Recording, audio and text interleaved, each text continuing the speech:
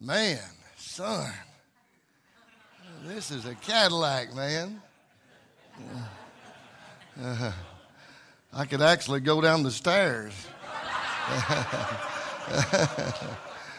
Amen. Praise God. I've been wanting to do that ever since I got here.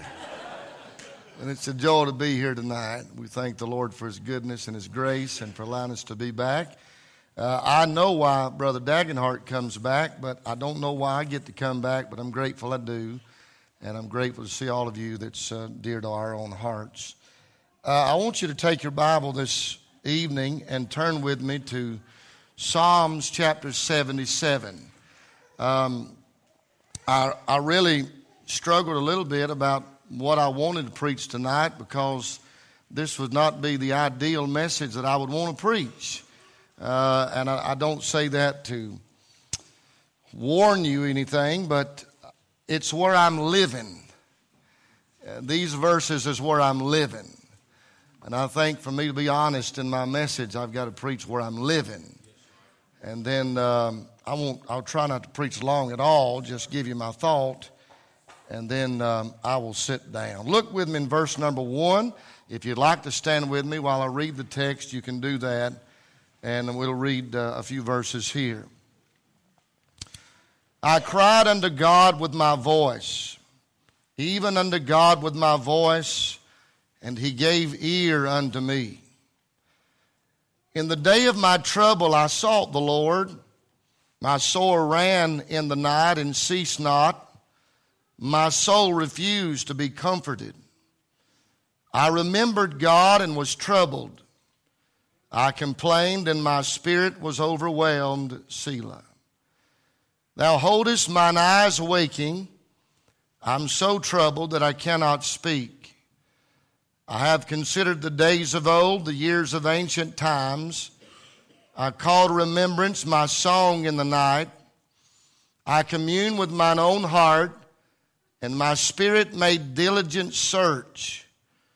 Will the Lord cast off forever? And will it be favorable no more? Is His mercy clean gone forever? Doth His promise fail forevermore? Hath God forgotten to be gracious? Hath He in anger shut up His tender mercies? Selah. And I said, this is my infirmity, but I will remember the years of the right hand of the Most High.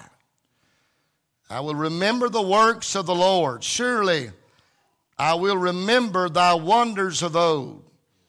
I will meditate also of all thy work and talk of thy doings. Thy way, O God, is in the sanctuary. Who is so great a God as our God? Thou art the God that doest wonders. Thou hast declared thy strength among the people. Thou hast with thine arm redeemed thy people, the sons of Jacob and Joseph. Selah. The waters saw thee, O God. The waters saw thee, they were afraid. The depths also were troubled. The clouds poured out water. The sky sent out a sound. Thine arrows also went abroad. The voice of thy thunder was in the heaven. The lightnings lightened the world. The earth trembled and shook. Thy way is in the sea, and thy path in the great waters, and thy footsteps are not known. Thou leddest thy people like a flock by the hand of Moses and Aaron. May the Lord add His blessings to the reading of His precious word. You can be seated. I want to talk to you tonight for a few moments, if the Lord will help me, on what to do when you just can't take it anymore. What to do when you just can't take it anymore.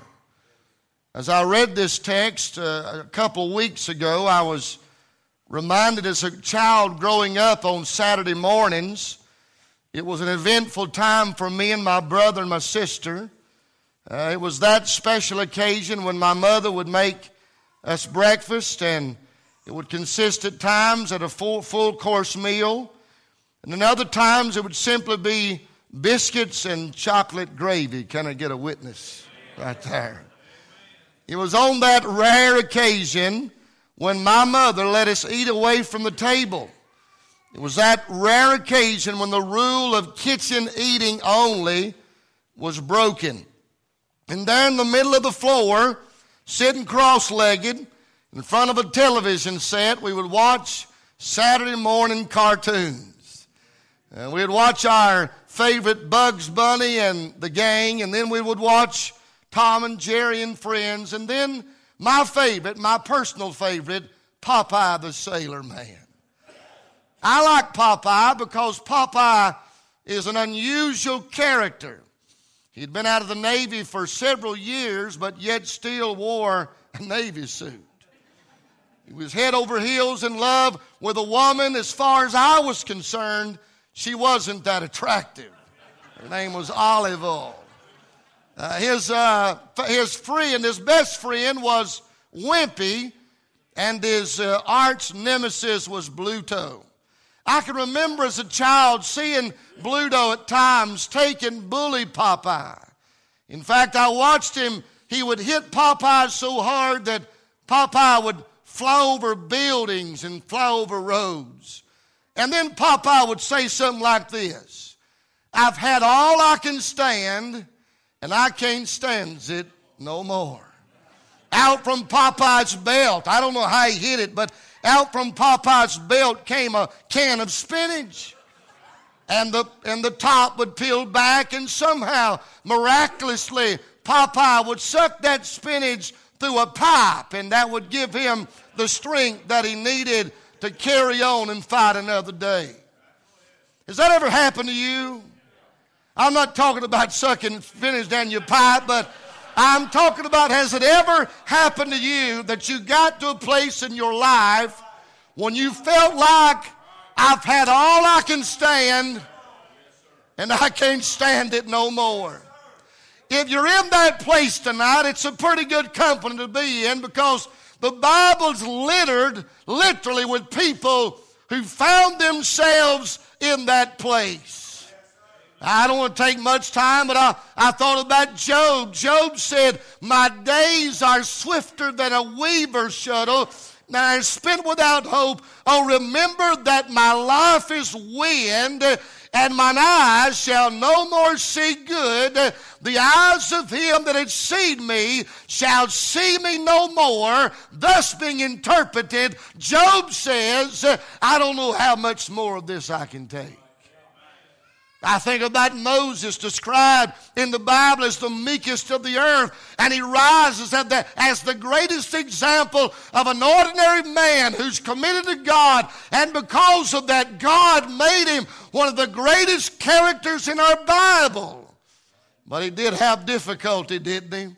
He faced the difficult task of leading God's people over 1 million strong through the wilderness.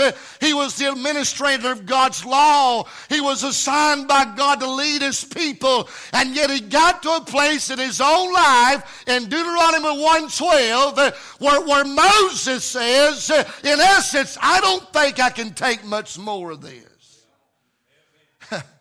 I think about Elijah. Elijah, the fiery prophet of God, who could pray fire down from heaven and who could shut up the windows of heaven that it might not rain. And yet I find Elijah under a juniper tree praying that God might kill him, because Elijah says, in essence, I don't know how much more of this I can take. I think about David. I think about Jonah. What about Jeremiah, the prophet, bless his heart, who was known then and today as the weeping prophet? Why, I read this afternoon his resignation papers in chapter 20 when he says, God, you've deceived me. You've lied to me. I think I'll just stop preaching altogether. It's as if Jeremiah says, I don't know how much more of this I can take. I think about Paul. Brother Kevin's preached several times in the book of Corinthians, and I remember Paul saying, I had the sentence of death. Paul says, in essence, I don't know how much more I can take. And then I find here one of my favorite characters, because I think I'm a lot like Asaph. Asaph writes a psalm that says, in essence, I don't know how much more of this I can take. I think I'm a lot like Asaph because Asaph never was on an even plane. Asaph's life was constantly moving up and down, and all around Asaph was either drowning in the abyss of that or soaring over mountains of faith. Either Asaph had a heart of worship or a heart of questions, but it never was even. Am I the only one like that tonight? I read one writer that says, Brother Kevin, listen, he says, the company of the depressed is a noble company. We've all felt those at times of setbacks and those times of loss and those times of anxiety. We know what it feels like to be at a tipping point and living on the edge of being able to focus in life. Listen, everybody knows what that feels like to say, I don't know how much more I can take. And let me run a rabbit and say Baptist folk don't help it much. Because there's always super spiritual saints in Baptist circles who have a tendency to say, preacher, I think you're in the blues. And they'll say, Brother Kevin, they'll say, have more faith, preacher. Pick yourself up, preacher, and go on. You don't have time to get discouraged. You don't have time to get down. Rejoice in the Lord always. And I want to punch them right in the mouth. Don't you hate people like that? Amen. Now I don't have time, and I'm not going to pretend out that I've got the answers personally, but I do find in this psalm where Asaph begins so discouraged, but throughout this psalm, Asaph tells us what we can do when we feel like we can't take it no more. Number one, let me give it to you briefly. Number one, he says in verse 1, call upon God. That's a good place to start, isn't it? In a sense of hopelessness, Asaph draws pictures of desperation. Look at verse 2. He says that word trouble, it means to be confined. It means to feel like our walls are closing in. Asaph felt like he was in a dark tunnel, a place where there was no lights. In verse 2 he says, I've tried my best to be normal. I've tried my best to shake it, but it seems like I just can't shake this darkness in my life. In verse 3 he says that he thought and meditated on what might have been the problem. I talked to a preacher this week, Brother Fred, who said, it seemed like I can't catch a break. Has anybody else ever been like that? And he said, Brother Don, he says, I don't know what I might have done wrong that God might be picking on me. It may not be God at all. It might just be life. Life is difficult at times. Amen. And Asaph says, I've meditated. I've thought about these things. He thought so hard. In fact, his spirit became weak. His emotions controlled him. Sleep left him. He's like a drowning man reaching up for somebody to reach a hand down to save him. And when we read the text, it looks awfully bleak. But I don't find Asaph going to worldly ways to hash out these difficulties.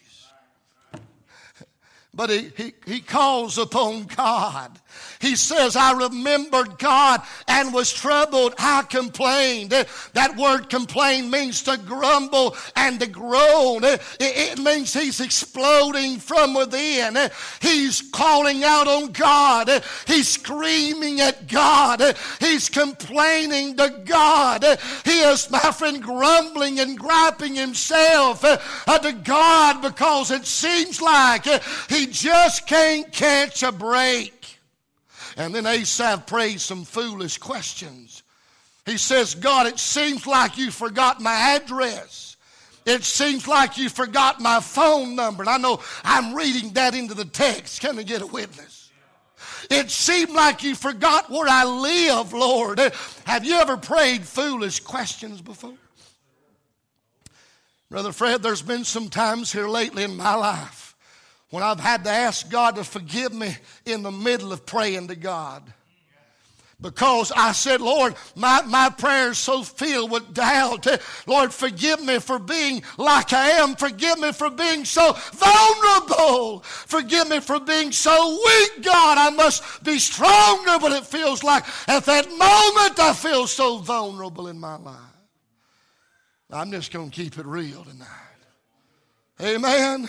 Aren't you glad God never did tell Asaph, you sorry, low down, good for nothing, you old heathen, you don't have faith. But God is, my friend, gracious enough to hear the complaints of our souls. And I found as I read that God is not bothered by my unbelief. God's not bothered by sometimes my doubt. God's not bothered by my grumbling, but God is gracious to hear my prayer.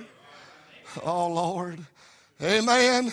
I'm thankful I don't have to be ashamed to admit my inner turmoil, and that God is not offended by my ignorance, and God is never rude, and God's never preoccupied, and God's never thoughtless, and God's never careless, and God's never disinterested and to pay attention to my life. In fact, God promised me, thank God, those that have a broken heart, those that have a contrite spirit, He would not deny. God hears those who may be struggling with brokenness in their lives. Isn't that right? Let me hasten and say number two, I think Asaph is teaching us to control our thoughts. Does anybody else in the church have a problem with your thoughts running away from you? Asaph thought too much. And he often thought on the wrong things. He had to rein in his thoughts. Asaph says, I'm wide awake, God. You're keeping me up at night. You're keeping my eyes open, Lord. And he lays there in silence. He says, God, you're keeping me awake. But suddenly, in the midst of Asaph's difficulty, he grabs the reins of his thoughts and he looks back into his past and sees what God has done in former days. And that's what got Asaph down the road. That was Asaph's spinach.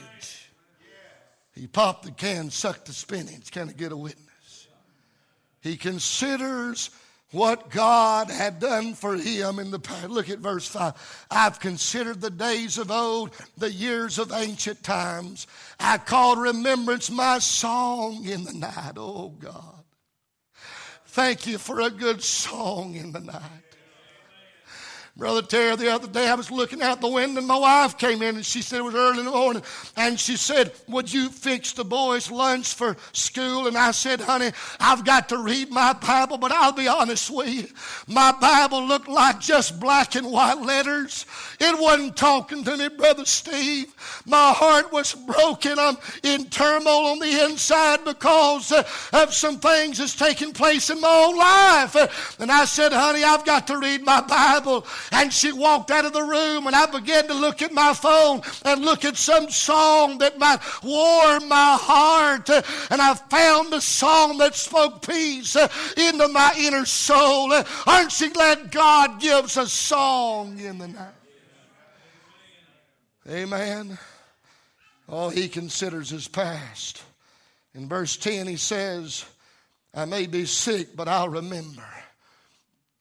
He forces his thoughts out of the dungeon back to the years when he had seen God do great things. And I think the tool that will aid us most in pushing forward is a good memory of what God has done in our past. Let me give you a personal illustration. My last 2 weeks, as I've said, have been kind of difficult. I'm not looking for sympathy, but it is what it is. Anybody else had a bad couple of weeks? Brother Fred, 2 weeks ago, my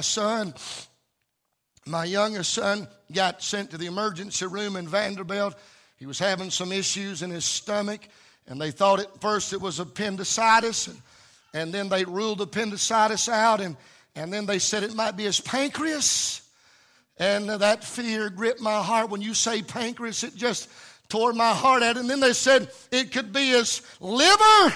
And I thought, oh God, please. And man, when that happens in your family, you know, as a child, your children, you want to get with God and pray and say, Lord, please don't let it be my boys. Please don't let it be my child.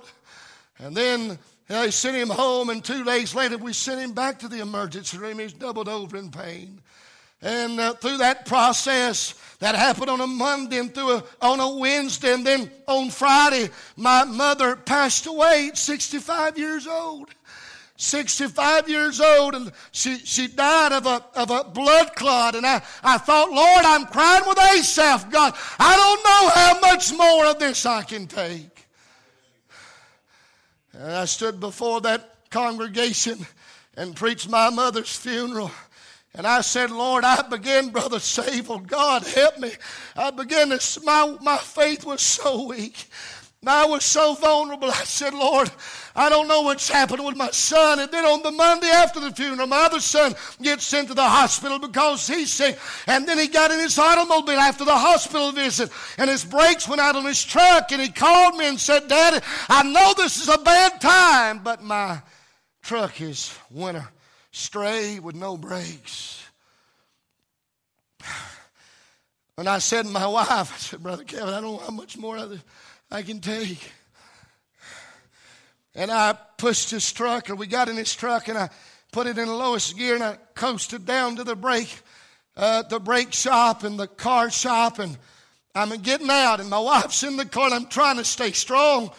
And I get out, and I'm walking toward the front door of that automobile mechanic shop, and about that time, the Holy Ghost of God warmed my soul and reminded me of days gone by.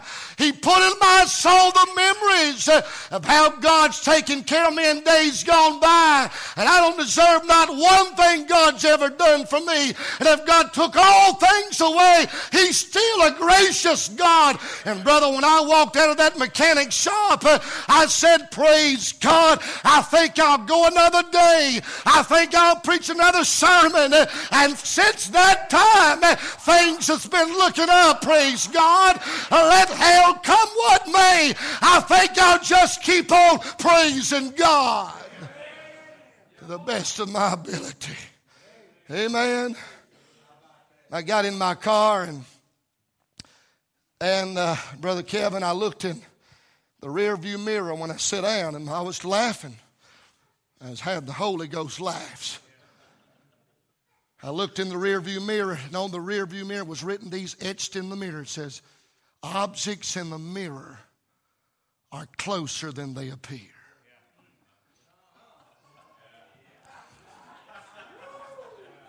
And the Holy Ghost said, psst. It ain't been long ago I was blessing you. The water's going to calm down. You just keep on driving forward. You keep on looking forward. You keep on doing what God would have you to do. I've got some blessings out there. It's testing time now. There's life lessons now, but I've got some things for you down the road. I read this little illustration today where a woman who'd gotten saved, an older lady had gotten saved, and she would go to bed at night and she would just feel with doubt. And she got her Bible out one evening, and she felt like that underneath her bed was the darkest part of her room. And she felt like the devil, as a new Christian, that the devil was underneath her bed and speaking doubt into her soul. And so she got her Bible out, and she put her finger on John 3:16, and she draped the Bible over the bed, rolled it up under the bed, and put her finger on the verse and said, read that, devil! Read that, devil! Praise God. Now let me give you one more and I'll close. Control your thoughts. Call on God. And then consider how big God is. Look at verse 13. Thy way, O God, is in the sanctuary. Who is so great a God is our God? What about that? It's almost like Asaph forgot what he wrote in Psalm 73. And he had to remind himself in Psalm 77 that God's ways are in the sanctuary. Amen. And though it may be gloomy and doomy, we serve a great big God. Listen to what he says about God. He says in verse 14, thou art the God that doest wonders. Thou hast declared, I'm just going to let the Bible speak from my last point. Thou art the God that doest wonders. Can I get an amen? Thou hast declared thy strength among the people. Can I get an amen?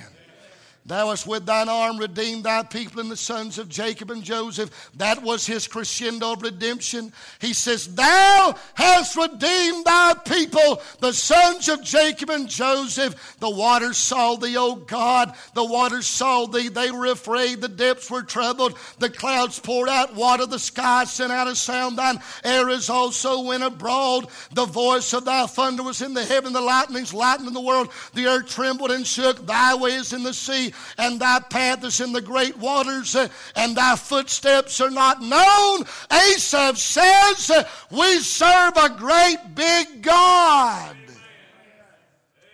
Isn't that a comfort tonight? That's better than news about the coronavirus or whatever it's called. Amen. Asaph said, what a great God we have. He's so mighty the waters saw him and trembled. He's so mighty the clouds poured down water. He's so great the storm clouds thundered. He's so great the airs flashed back and forth. Asaph began this psalm with a huge problem, but he ends this psalm with a big God. Father, we thank you for this day. We thank you, Lord, for your gracious mercy, your love, and for all that you've done for us. Thank you for the opportunity, Lord, to share my heart. Thank you, Lord, for all that you're doing in me to make me more like Jesus. I bless your name for it in Jesus' name.